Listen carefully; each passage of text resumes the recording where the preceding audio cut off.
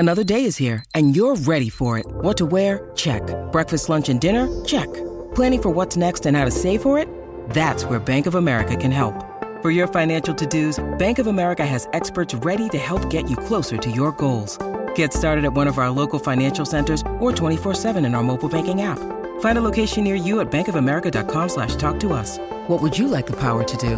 Mobile banking requires downloading the app and is only available for select devices. Message and data rates may apply. Bank of America N.A., member FDIC. It's a USA squad, Alex, which is devoid of a lot of the names that casual basketball fans would know. But it's still, obviously, with the depth that they have, the talent is unbelievable. Can anyone stop them, in your opinion?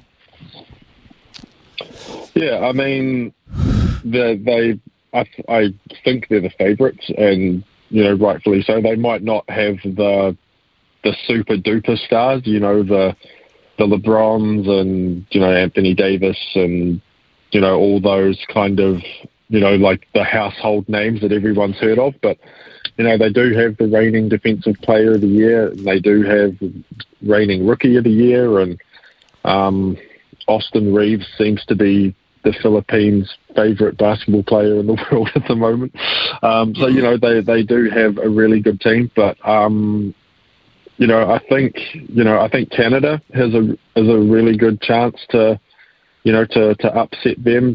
Canada have traditionally they're just one of those teams. They have a lot of NBA players, but for whatever reason, they just haven't, just Olympics and World Cups and stuff just hasn't been overly important to them for whatever reason. But, this year they've got, Jamal Murray, Dylan Brooks, Kelly Olynyk. They've got about 7 or 8 NBA players and regular, either starters or rotation players on their team. And, they've been playing really well in this tournament so far. So, if they, whatever point of the tournament, if they meet up, I think Canada would give them a run for their money. And then there's the traditional teams, your Spain and Argentina and all that. It is the single elimination format, and it is, in terms of FIBA basketball, a younger and kind of inexperienced US team.